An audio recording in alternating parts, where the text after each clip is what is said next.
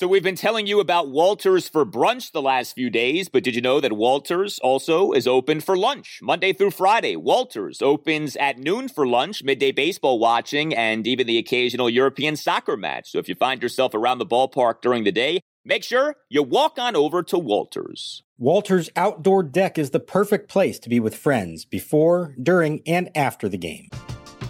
We're driven by the search for better. But when it comes to hiring, the best way to search for a candidate isn't to search at all. Don't search, match with Indeed. Indeed is your matching and hiring platform with over 350 million global monthly visitors, according to Indeed data, and a matching engine that helps you find quality candidates fast. Ditch the busy work. Use Indeed for scheduling, screening, and messaging so you can connect with candidates faster. Leveraging over 140 million qualifications and preferences every day, Indeed's matching engine is constantly learning from your preferences, so the more you use Indeed, the better it gets. Join more than 3.5 million businesses worldwide that use Indeed to hire great talent fast. And listeners of this show will get a $75 sponsored job credit to get your jobs more visibility at Indeed.com/Blue Wire. Just go to Indeed.com/Blue Wire right now and support our show by saying that you heard about Indeed on this podcast. That's Indeed.com/Blue Wire. Terms and conditions apply. Need to hire? You need Indeed. 2 on, 2 outs, 3-3 the score. Pitch to Turner. His line drive, base hit, right center field. Rounding third, coming home is Hernandez. Pinch runner Gerardo Parra headed to third. He's in there standing, and the Nationals lead 4-3. Trey Turner drives in the go-ahead run. RBI number 47, and the Nationals are back in front here in the 6th inning. Now the 2-2 breaking ball hit in the air. Deep left field again. Way back. Going, and gone. Goodbye. Into the Marlins bullpen in left center field. Bang! Zoom goes Josh Bell with a pinch hit home run. And welcome to Nats Chat for Wednesday, July 21st, 2021, along with Nationals insider Mark Zuckerman of MASNsports.com. I'm Al Galdi, host of the Al Galdi podcast. Well, for the first time, and it felt like a long time, we had normalcy at Nationals Park. A normal baseball game. Not the baseball pornography to which we had become accustomed. 24-8, 18-1. No, 6-3 was the final on Tuesday night. The Nationals won on Tuesday night. Nats now have won 3 consecutive games to get to 45-49 on the season. The secret weapon was back in full effect. Daniel Hudson and Brad Hand were back in full effect. The Nationals' key batsmen were in full effect. Juan Soto, Trey Turner, Josh Bell, Ryan Zimmerman. All seemed well, all seemed normal, Mark, at Nationals Park on Tuesday night. We haven't been able to say that much lately. Yeah, I mean, it was still an eventful news day for those of us who cover the team because we got the GM finally for the first time in 3 months. We talked to Mike Rizzo this afternoon before the game, and I know we're going to get to all that. So there was some stuff there, and there was a little bit of a scare late in the game when Alcides Escobar got hit by a pitch. We'll get to that also, but it's good news. He doesn't appear to be seriously injured, so that was good. But as far as the game itself, yeah, that was a nice, crisp, clean game. Aside from one bad inning from Austin Voth, everything else went exactly according to plan. And they got the 5 scoreless from Paolo Espino. They got clutch hits. That was a 2019 style offensive game from the Nats. 2-out hits with runners in scoring position. It was fantastic from their biggest name guys. And then the big relievers at the back end closed it out. Finnegan, Hudson, and Hand. And so that made for a really nice and tidy victory and just exactly what they need to do against an inferior opponent like the Marlins. Yeah, Nationals offense remains in a very good place. 6 runs, 11 hits, 4 walks, 4 of 11 with runners in scoring position. You were not facing Ross Detweiler on Tuesday night. Trevor Rogers is having a really good season, and, it's not like the Nats filleted Rogers, but they got him out of the game after 5 innings. There's a lot to like right now with the way things are going offensively for the Nats. Well, you made mention of it. Alcides Escobar getting hit by a pitch late in the game by Richard Blyer, who ended up getting ejected for reasons we're still not quite sure. I don't know if you gained any more insight into that, but that did not look nice, what happened to Alcides Escobar. I guess it was like the forearm, the wrist. What was said about his situation after the game? Yeah, it was his wrist, and they were worried. I mean, you could see he was in some serious pain and didn't even attempt to go to first base. But the good news is the x-rays were negative. And the 1-2 pitch. inside, and Escobar is hit, and down he goes. He got hit on the arm, the right hand wrist area, and he is down in a heap around home plate. Jorge Alfaro wants them to ask to see if he swung at the pitch. It's a contusion. It's swollen up pretty good, so he's going to be day-to-day. Probably miss a couple days, I would imagine. But they don't believe there's any reason to think that he's going to be out for any length of time. And, I mean, God, right now, if they were to lose him, I can't believe we're saying this, but this team can't afford to lose Alcides Escobar. They have no other infielders to get by right now. So that would be catching a huge break, as it were, if it turns out that he is all right. But, maybe it will. And I know we're going to get to this, but maybe it'll help force the issue a little bit with Mike Rizzo to say we need some help. They, especially on the infield, they do need help because the depth has been tested here, and they're one injury away from being in real trouble. So the Nationals did have a bunch of extra base hits on Tuesday night, only though had the one home run and did a lot of damage in like station by station fashion. It was really interesting to see the Nats do as they ended up doing. The Nats in this game led 2-0 through 5 innings. Then came the Austin Voth inning, him giving up 3 runs in the top of the 6th. But the Nats did such a nice job, Mark, of answering right back with 3 runs in the bottom of the 6th. All 3 runs scoring with 2 outs. And then came that nice insurance run, the Josh Bell pinch hit homer in the bottom of the 8th inning. It's really good to see this right now. The Nats can do you offensively in a lot of different ways. Like, yes, the Nats can play long ball, but the ability to play, more of like a traditional National League style of offensive baseball, I thought we saw that in a lot of ways on Tuesday night. Yeah, it's funny. Trey Turner afterwards was talking about how he thought this is what they were going to be all along as a lineup. He didn't necessarily think they were going to be a big home run team, a few here and there. And the funny thing is for the last, month or so, they have been living and dying with the home run. And I thought this was a really nice display of 2-out clutch hitting, really a quality that the championship team had in 2019. And you saw it from Zimmerman. That was a great at-bat. You saw it even from Victor Robles early on for the first run. That was a 2-out RBI single. You saw it obviously from Trey Turner and Juan Soto, who just is locked in right now. When he makes contact, it is loud every single time. So that was big. And also, it wasn't loud contact, but it was a key at-bat in this game from Yadiel Hernandez. And it came off a lefty. And at the moment, as he comes up to pinch hit, I didn't love it, but I knew they didn't have alternatives. In this game, they only had 3 left-handed backup outfielders on their bench, plus Josh Bell, the switch-hitting first baseman who you knew Davey was going to want to save. And so against Blyer, a lefty, he pretty much had to put a lefty up there. And he put Yadiel, and he got behind the count 0-2. And he fought his way back, and he fought off a tough pitch, and he got it into left field for a hit. Yadiel Hernandez ties the game with a bloop hit to left. The Nationals 3 and the Marlins 3. Clutch hit for pinch hitter Yadiel Hernandez. If he's going to stick up here and actually be a regular contributor as a major league pinch hitter, he's going to have to be able to do more of that. And so that was a really encouraging at-bat for him on a night where they had a lot of really encouraging at-bats. Yeah, Yadiel, pinch hitting is not easy, as we know, and he can do it. He did it in the 18-1 win on Monday night. That 6-run 7th inning included Yadiel with a pinch, 1-out RBI single on a 1-2 pitch. But to your point about the 2-out hitting and just the overall good approaches at the plate, man, did you see that on Tuesday night? Like with Juan Soto. So Juan Soto in the game, 1 for 3 with a single and 2 walks. Everything he did came with 2 outs. He had a 2-out 5-pitch walk, bottom of the first, 2-out 5-pitch walk, bottom of the third, and then the Ribby single came with 2 outs, came on a 1-2 pitch, and came on a ball that he hit to left center field, put the Nats up 5-3 in that 3-run 6th inning. Trey Turner on Tuesday night, 2 for 5, 2 singles. Each single, though, an opposite field single. 1-out opposite field single to right field on an 0-2 pitch in the Nats 1-run 5th. A go-ahead 2-out first pitch opposite field RBI single to right field for a 4-3 Nats lead in that 3-run 6th inning. Ryan Zimmerman, his big hit on the night as Zim started on Tuesday night. The big double, the 2-out Ribby double to center field on an 0-2 pitch. Swing and a belt, right center field. Back goes Marte again, way back. Can't get this one. Over his head, 1 up off the wall. Turner speeding around third. He will score on a booming double to right center for Ryan Zimmerman. In the bottom of the 5th inning, just like a lot of things to really like in terms of the particulars of these plate appearances. And then the Josh Bell homer, it wasn't quite the moonshot that we saw in the previous game, but that still was a pretty healthy home run that Josh Bell ended up swatting. So he's now homered in back-to-back games. Pinch leadoff homer to left field to put the Nats up 6-3.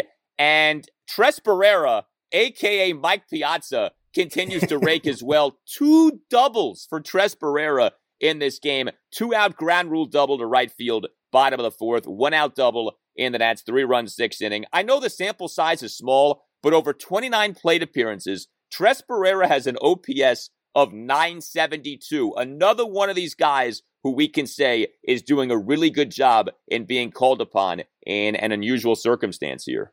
And is showing that he deserves to play. And you saw it the third straight night that he caught, not Rene Rivera. And so, again, until Alex Avila comes back, and it still hasn't happened yet, and Yan Gomes, who's a little farther off, I think we're going to see more of Tres Barrera. He has done a nice job. He knows the pitching staff. They all have complimented him, including Paolo Espino in this game.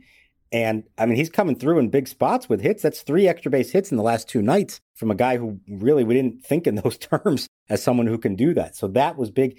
And the Josh Bell homer, another one right-handed off a lefty, which is another great sign because that was not his strong side of the plate. And it's all the more reason to think that we may be getting closer to the day where he is going to play in left field with Zimmerman at first. He's been working out there every afternoon on this homestand. They're trying to get him prepared for the possibility of it. And if he keeps showing that he can hit like that and Zim keeps hitting, I do think Davey's going to find a matchup. I don't know what it'll be, but he's going to find a matchup that he thinks makes sense to have both those guys in the lineup and then hold your breath and hope that Josh Bell doesn't hurt you in left field. I don't know, man. I mean, look, Davey's got a Midas touch with a lot of things. He knows better than we do. I just wonder about that. Josh Bell in left field sounds like a disaster waiting to happen. I mean, who knows? But, left field, people should not just take that position for granted. It's not always easy to play, caroms off the wall, judging fly balls as they slice away from you. A ball is hit into shallow left. Do you charge in? Do you play it back? There are all kinds of things that can happen. We've seen Josh Harrison have some issues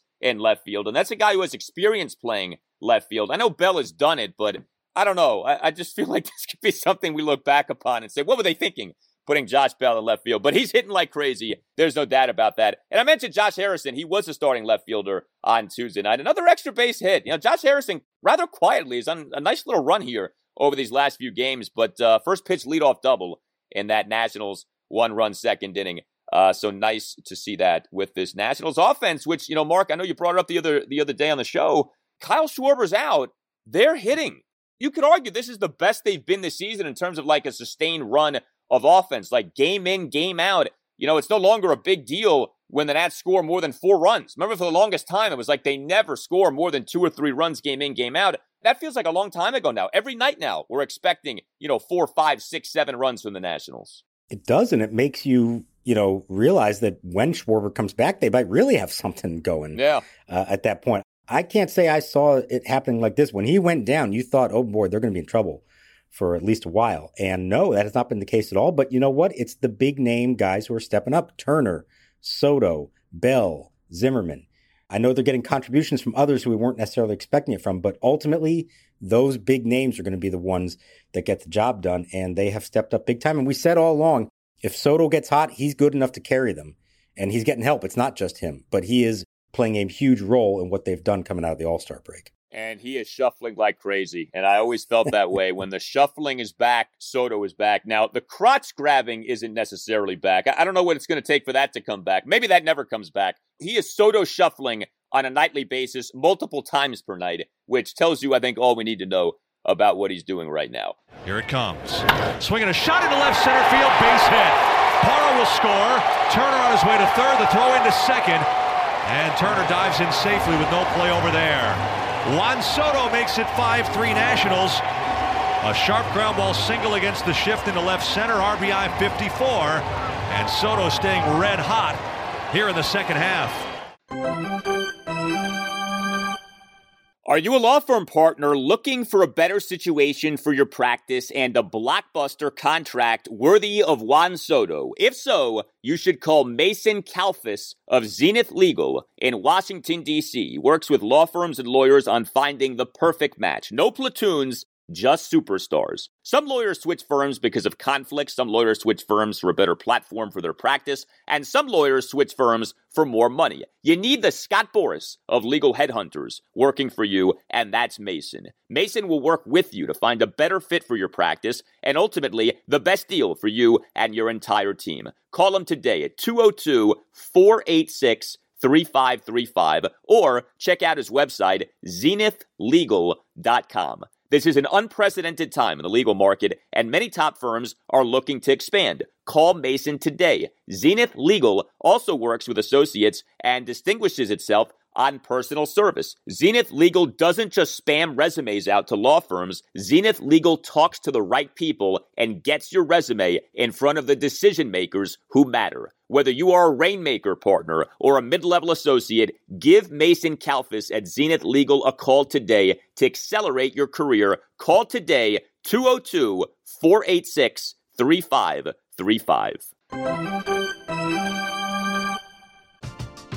We're driven by the search for better. But when it comes to hiring, the best way to search for a candidate isn't to search at all. Don't search, match with Indeed.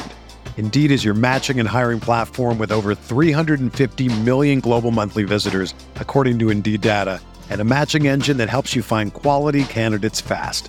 Ditch the busy work. Use Indeed for scheduling, screening, and messaging so you can connect with candidates faster. Leveraging over 140 million qualifications and preferences every day, Indeed's matching engine is constantly learning from your preferences, so the more you use Indeed, the better it gets. Join more than 3.5 million businesses worldwide that use Indeed to hire great talent fast. And listeners of this show will get a $75 sponsored job credit to get your jobs more visibility at Indeed.com/Blue Wire. Just go to Indeed.com/Blue Wire right now and support our show by saying that you heard about Indeed on this podcast. That's Indeed.com/Blue Wire. Terms and conditions apply. Need to hire? You need Indeed. Swing a ground ball to short, fielded by Turner. His throw on to Zimmerman in plenty of time to get a somewhat upset Miguel Rojas in the side is retired. A 1-2-3 inning. There you have it, 8 straight. 10 of the last 11 retired by Espino. On this program, on this podcast, the Nats Chat podcast, the thing we love the most about the Nationals' 6-3 win over the Marlins at Nationals Park on Tuesday night was the return of the secret weapon. The secret weapon had not been himself lately. Why? We're not quite sure. I guess even secret weapons can be off every so often. But the secret weapon was back to being a secret weapon on Tuesday night. Paolo Espino, very good in his outing. 5 scoreless innings. And it was a typical Paolo Espino outing. 3 strikeouts, but no walks. Only gives up 4 hits, a double and 3 singles. Throws a bunch of strikes, 49 strikes versus 24 balls. Now, he did put some runners on base in the early goings. That is true. It's not like he was giving you a bunch of clean innings over the first, say, 3 innings. But ultimately, scoreless frames. Paolo Espino gets back to being the guy who we saw, remember, make that great spot start outing and that win over the Mets at Nats Park back on June 28th. 5 scoreless innings in that game. Since that game, 3 appearances, 9 runs, 10 1/3 innings. Paolo Espino, the carriage had morphed back into a pumpkin, but the secret weapon was back out there and doing well on Tuesday night. And like you said, this was just sort of classic Paolo Espino. Throwing strikes, not walking anybody, making them beat you. He said he went into this and was determined to attack the strike zone, not nibble around. I think that's where he got into trouble. Remember the Dodgers game? He actually got a little spooked out by their lineup and started nibbling around the zone, didn't trust his ability just to get guys out with his stuff. And I think he sort of reminded himself, yes, I can do this. I've had some success now at this level. Now, he's facing a far different lineup in the Marlins than he was facing with the Dodgers, but that's fine. Just like John Lester on Monday night, make them beat you. Don't give them free passes. And he went out and did a great job of that. Finished strong, retired 8 in a row. And, he gets to the 5th and he's at 73 pitches. And I know a lot of fans, because I was hearing it from him on Twitter, were questioning why he came out of the game after 5. Well, look, he threw 51 pitches on Friday night in relief. So that's 3 days rest, coming back 73. He hasn't thrown more than 75 yet this season. They're going to be careful with him that he just has not been really built up like a true starter. And to be honest, I don't even think they went into this game expecting more than 5. I think Davey's ideal plan was exactly what happened. 5 from Paolo, and then give it to your relievers who were all fresh because they didn't have to pitch on Monday. Now, the wrinkle in all that was that Austin Voth coughed up the lead in a span of 3 batters in the 6th inning. Thankfully, they came back, retook the lead, and then Finnegan, Hudson, and Hand closed it out. But Paolo Espino's not a 6-7 inning pitcher, at least not right now. They are thrilled to get 5 quality innings out of him, and that is fine, and he was fine with it. That's his role on this team, and he did it to perfection in this game. Yeah, we know too much now about the third time through the order penalty to where it shouldn't be a surprise anymore when guys get yanked after, say, 5 innings. Like, yes, it would be lovely if everyone could go 8 innings, but that's just not the way a lot of guys are. And so unless you're of a special mold, once you're twice through the lineup, you start saying, okay, when's the right guy to pull this guy? And that doesn't mean that you automatically yank the guy, but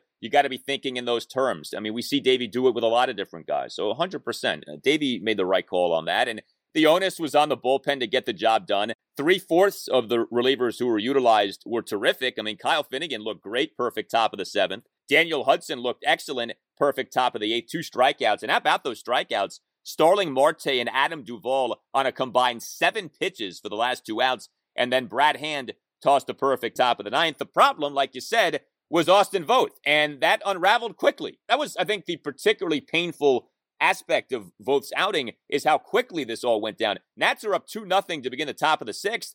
And then Voth is in there, and he proceeds to allow the first 3 guys to reach base. Leadoff 7-pitch walk of Isan Diaz, despite, by the way, Diaz having it down at 1.12. Then a single by Marte, and then the big blow, the 3-run homer by Duvall. Then Voth got 3 straight outs. You were like, where was that, 5 minutes ago here? But he gives up those 3 runs, and it changes the way you view the game. But the Nats, to their credit, strike right back in the bottom of that 6th inning.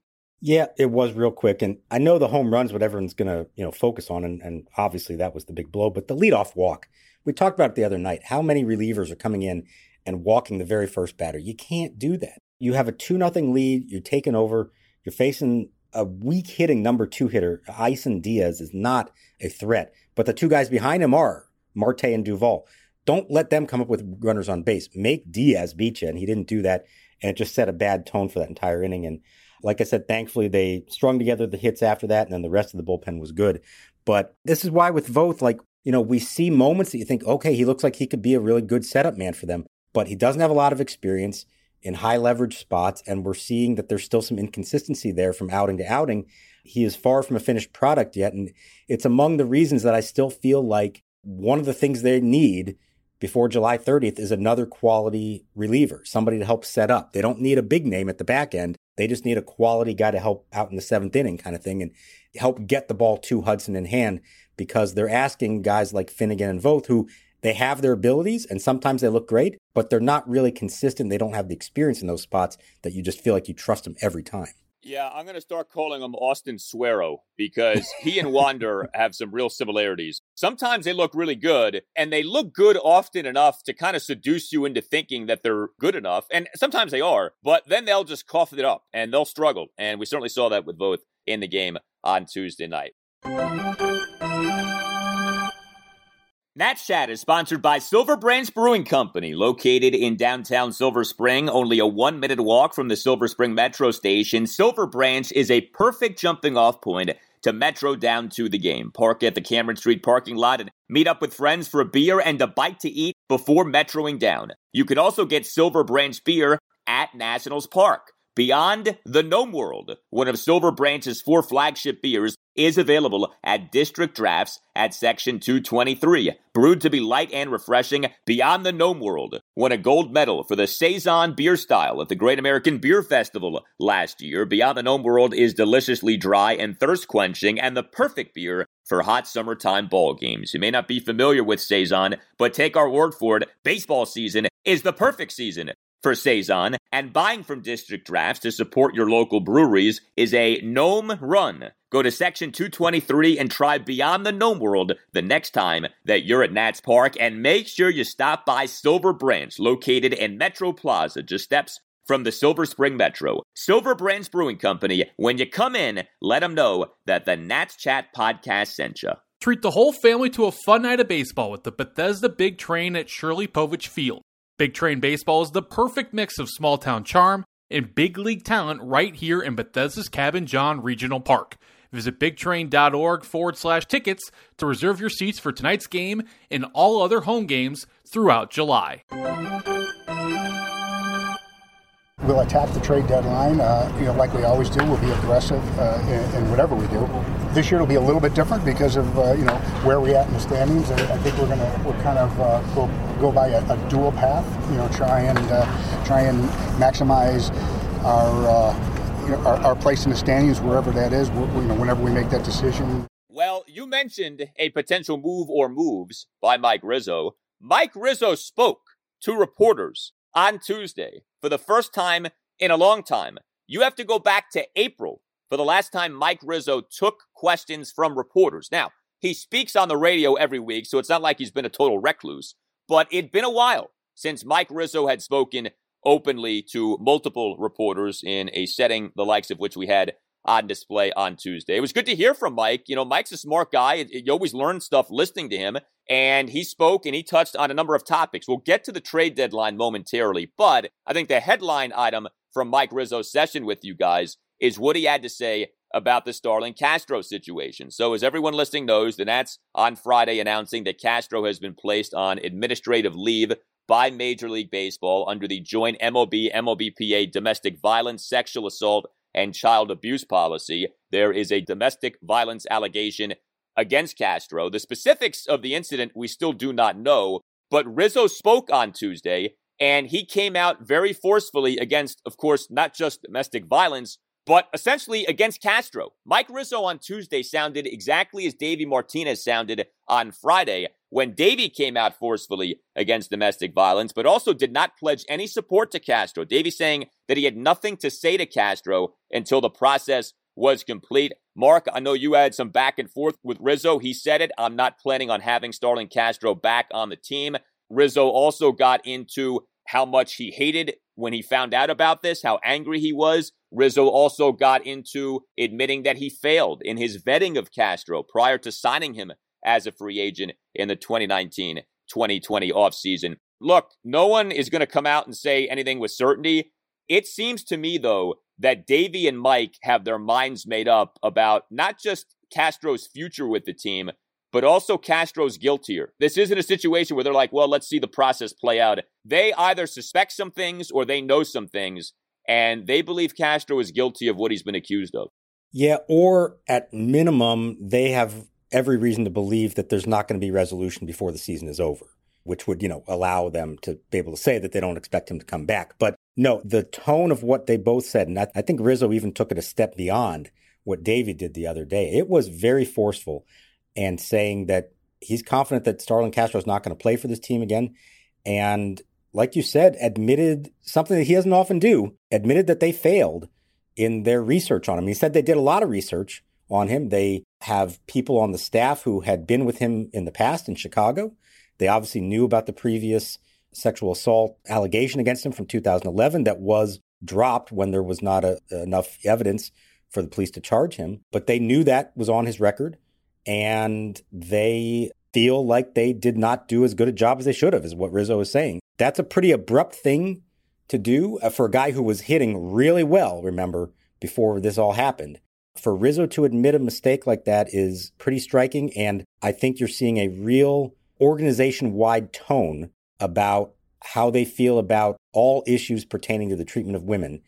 And we've seen other teams across baseball, other teams across sports, not have as strong a tone as the Nationals have.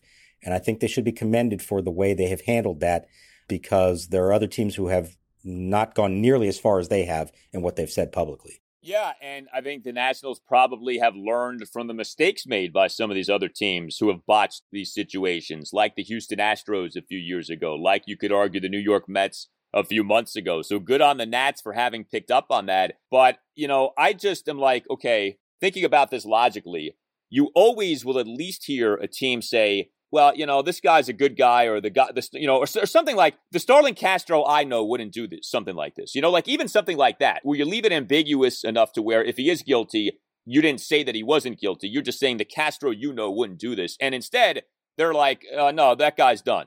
I have nothing to say to that guy. Like it really reeks of they've learned some things. They've been told some things. They have their minds made up about this, which, is really striking. Here's something else I was thinking about. So Castro has not said anything publicly since he got accused. Am I correct in saying that? I have not seen anything from him, no. Okay, so let's just think about this logically. If you got accused of something as terrible as domestic violence and you were innocent, would you not be screaming your innocence from the mountaintops? Yeah, or having someone on your behalf do it for you. Right, and there has not been that, yes.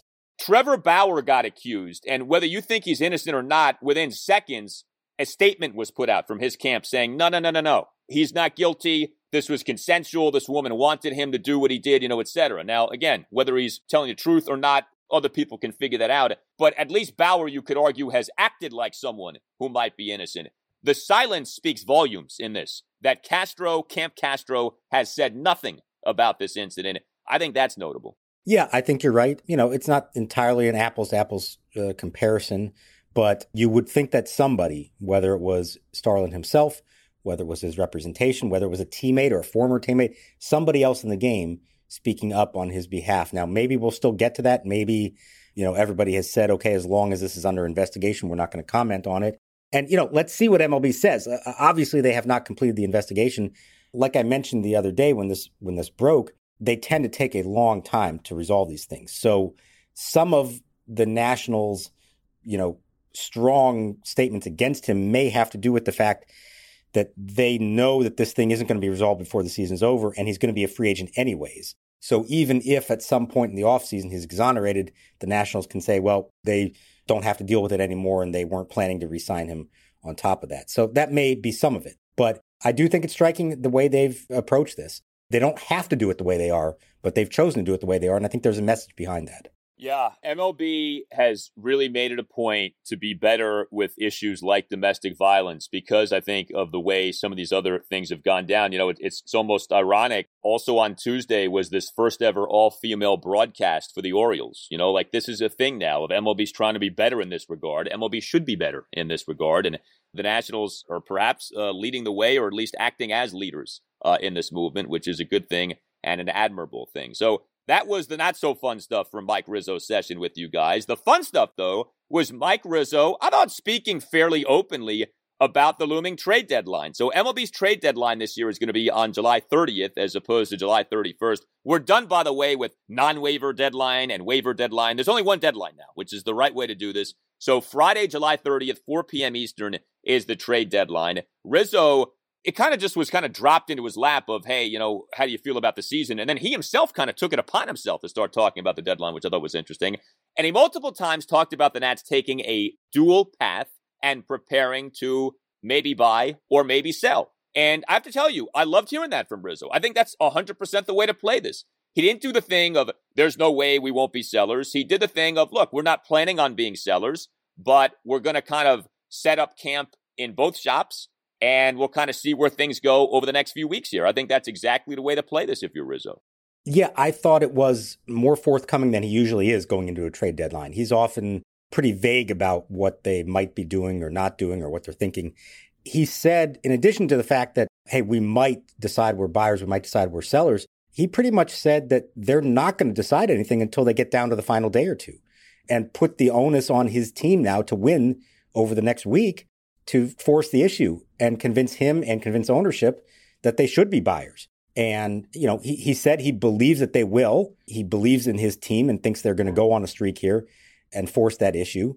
But he's also acknowledging that if it doesn't happen, he would be willing to look into selling. And so he's going to prepare for that possibility just in case. So, yeah, I did think it was more forthcoming than we usually heard from him. And I think it was the right things that he said. I don't think you can, even as we tape this on July 20th, I don't think we can say for certain which way the Nats should go. And I do think the next week is going to determine which way they go. They picked up a game on the Mets on Tuesday. The Mets lost. So they're 5 back as we tape this. And if they can get that to 4 or 3 by the time July 30th rolls around, that's going to put some pressure on Rizzo to try to do something. Yeah, no question. Rizzo did not dismiss trading Max Scherzer, which I thought was interesting. Again, he didn't say, hey, we're looking to trade Max, but he also didn't just completely wipe it off the table, which I thought was the right way to deal with that. And he said, and, I know people say things, so, who knows how true this is, but he said, whatever we do, we're going to do it aggressively. And I think that is totally the way to be thinking. Being sort of namby-pamby and having 1 foot in, 1 foot out is like the worst thing you can do. If you're going to buy, then they need to buy, and they need to get someone or someones who are going to really help the Nats get to, say, 90-plus wins and be a real playoff team. And if they're going to sell, then they need to sell all of their guys on expiring contracts and get what they can for those guys. It does no good to, not do anything or sell one guy but not some other guy. Like what the Nats did in 2018 to me is like the worst thing you can do, where they initially do nothing And then they decide a few weeks later in August of that year to start selling guys post the non-waiver deadline for pennies on the dollar, right? That's when they traded away like Gio Gonzalez and Daniel Murphy and Matt Adams. And it was like, if you were willing to trade them in August, why didn't you trade them a few weeks earlier? They, of course, didn't trade away Bryce Harper when Rizzo had a deal on the table with the Astros. The deal got nixed by the Lerner ownership group. So it's like, I hope at least some lessons have been learned from that offseason. If you're going to buy, more power to you. But if you're going to sell hard, sell aggressive, and be committed to doing that. Whatever you do, go full force in that direction. Rizzo said they would do that, and if he means that, I think that's very encouraging. Well, let's see if he actually means it, if they follow through with it, because I do think there is a scenario, maybe not a likely scenario, but a scenario where they're still in this middle ground and they've gained a little bit, but they're still kind of on the fringes of the race, but not all the way back in, but also don't have a complete collapse over these 2 weeks. And ownership is saying, I don't know if we want to go, spend and add to payroll and start approaching the luxury tax. And Rizzo is saying, well, I don't know if I really want to trade away one of my prospects to try to get somebody who may or may not ultimately help us. Like, I don't think it's impossible to believe that they would do nothing at the deadline. I don't think that's the likeliest scenario. I think it's more likely they either buy or sell. And I honestly think the buying scenario is more likely than the selling scenario. I think they really would have to crater in the next week to find themselves in that position. And for that to happen, they'd have to be losing games to the Marlins and the Orioles and then the Phillies. So I don't know that that's, likely to happen. I would guess that some attempt at buying is the most likely scenario. But I also don't want people to think this means they're all in on Chris Bryant, that they're going to trade away any prospects they have. This may be a smaller buy than that, and it may not even be anything. Let's see where they stand on July 29th and July 30th, before we decide that. But I like what he said on Tuesday. Now let's see if they follow through with it. Yeah, by the way, with Chris Bryant, I know his name comes up all the time. Chris Bryant was a superstar his first 3 years. He's not been that player for years now. Now, that's not to say that he's a bad player, but I think people still view Chris Bryant as the guy on the 2016 Cubs. He hasn't been that guy in a while. He's dealt with injury issues. There's obviously a major contractual scenario you'd have to deal with Chris Bryant. Oh, by the way, next season is his age 30 season. It's not like he's 24 anymore. I'm not one of these people who's all in love with the Nats trading for Chris Bryant. I don't see this as some panacea for fixing all the ills for the Washington Nationals. Yeah, I get what you're saying. Although he was an all-star this year, so he's had a better bounce-back season. And I think the reason that he's so attractive to a lot of people, and not just the Nats, but other teams as well, is the versatility. I mean, he has played a bunch of different positions this year because the Cubs have needed him to. And hey, guess what the Nationals need right now? Somebody who can play third base, somebody who can play left field, maybe even center field in certain scenarios. So he would make a lot of sense, I think, for them. But at what price, of course? How much are you going to give up for someone like that, who I think, honestly, they would look at as a rental? I don't think they'd be, if it all works out, maybe you try to re-sign him. But I don't think they make that trade and try to immediately sign him to an extension, anything like that. I think it would be a rental, and knowing that maybe they wouldn't give up as much for him. So I don't know where it's going to go. I still feel like it's a second tier kind of infielder, third baseman, or even second baseman, maybe another right-handed outfield bat. I think there's some bullpen help they could look for. I don't think they're going to go with the rotation because it just costs too much to do that. So this may be more of a small pieces to help fortify what they already have, and then hope that the returning injured players are really their big acquisitions that get them over the hump the rest of the season. Yeah, it'll be interesting, too, to see who they trade from the farm system, because as we've discussed, it's not a very attractive system. I mean, who are they going to get? Who are other teams lusting after in this farm system who the Nats are willing to part ways with, right? You're not trading Cade Cavalli. You're not trading Jackson Rutledge. So it's like, okay, now who? So I think that'll be interesting to follow as well. Game 3 against the Marlins at Nationals Park, Wednesday night at 7:05 as the Nats try for a 3-game sweep. Marlins are throwing another good starter, Sandy Alcantara, 20 starts this season, ERA at 3.23. The Nats are starting Eric Fedde, and Fedde needs to have a good start here. He has struggled to varying degrees in each of his 3 starts since coming off the 10-day injured list, and his last start was his ugliest start, the 24-8 loss to the Padres at Nats Park on Friday night. Fedde in that game, 6 runs in 1 1/3 innings. He threw 29 strikes versus 28 balls in the game. This has been disheartening here, and it doesn't mean that Fedde and the success that he had earlier this season was like a total mirage, but that had been such a nice aspect of this season, the rise of Erick Fedde and maybe the blossoming of Erick Fedde. And he's kind of regressed back to the pre-2021 Erick Fedde over these last 3 starts. I think it's an important one for him. He's facing, as we've seen, a weaker lineup. A lineup that, Lester and Espino just proved you can beat if you throw strikes. So that's the key in my mind. Don't start walking batters. Make them beat you. Throw it over the plate. He's in the rotation now. It's going to be a little bit until there's an open spot or until somebody else is coming back and forcing that issue. So I think it's up to him to continue to give them a chance to win. And I think it's an important start for him in that regard. But I don't know. I think he has that in him. I think that's a good matchup for him, but he's now got to go out and actually do it. The secret weapon is back. Get your t-shirt. No better time than right now. natschatpodcast.square.site. natschatpodcast.square.site. You tell us what you think when it comes to the looming MLB trade deadline. We're inside a week and a half of it. I mean, it's coming up soon. Next Friday, so not this coming Friday, but the following Friday, July 30th. What should the Nats thinking be? You tell us. Hit us up on Twitter at Nats_chat. You can email the podcast, natschatpodcast@gmail.com. All Nationals radio highlights on Nats Chat are courtesy of 106.7 The Fan. For Mark Zuckerman, I'm Al Galdi. We'll talk to you next time on the Nats Chat Podcast. Rogers, the tall lefty, delivers, and a swing and a line drive into center, a base hit. Harrison around third, being waved home. The throw by Marte on the way, and it is up the line. Meanwhile, Robles heading for second. The throw by Alfaro to second is not in time. A single to center, a run batted in for Victor Robles. And with the throw off line and unable to be cut, Robles takes second on the throw to the plate. His 12th run batted into the year. It's the Nationals 1 and Miami 0.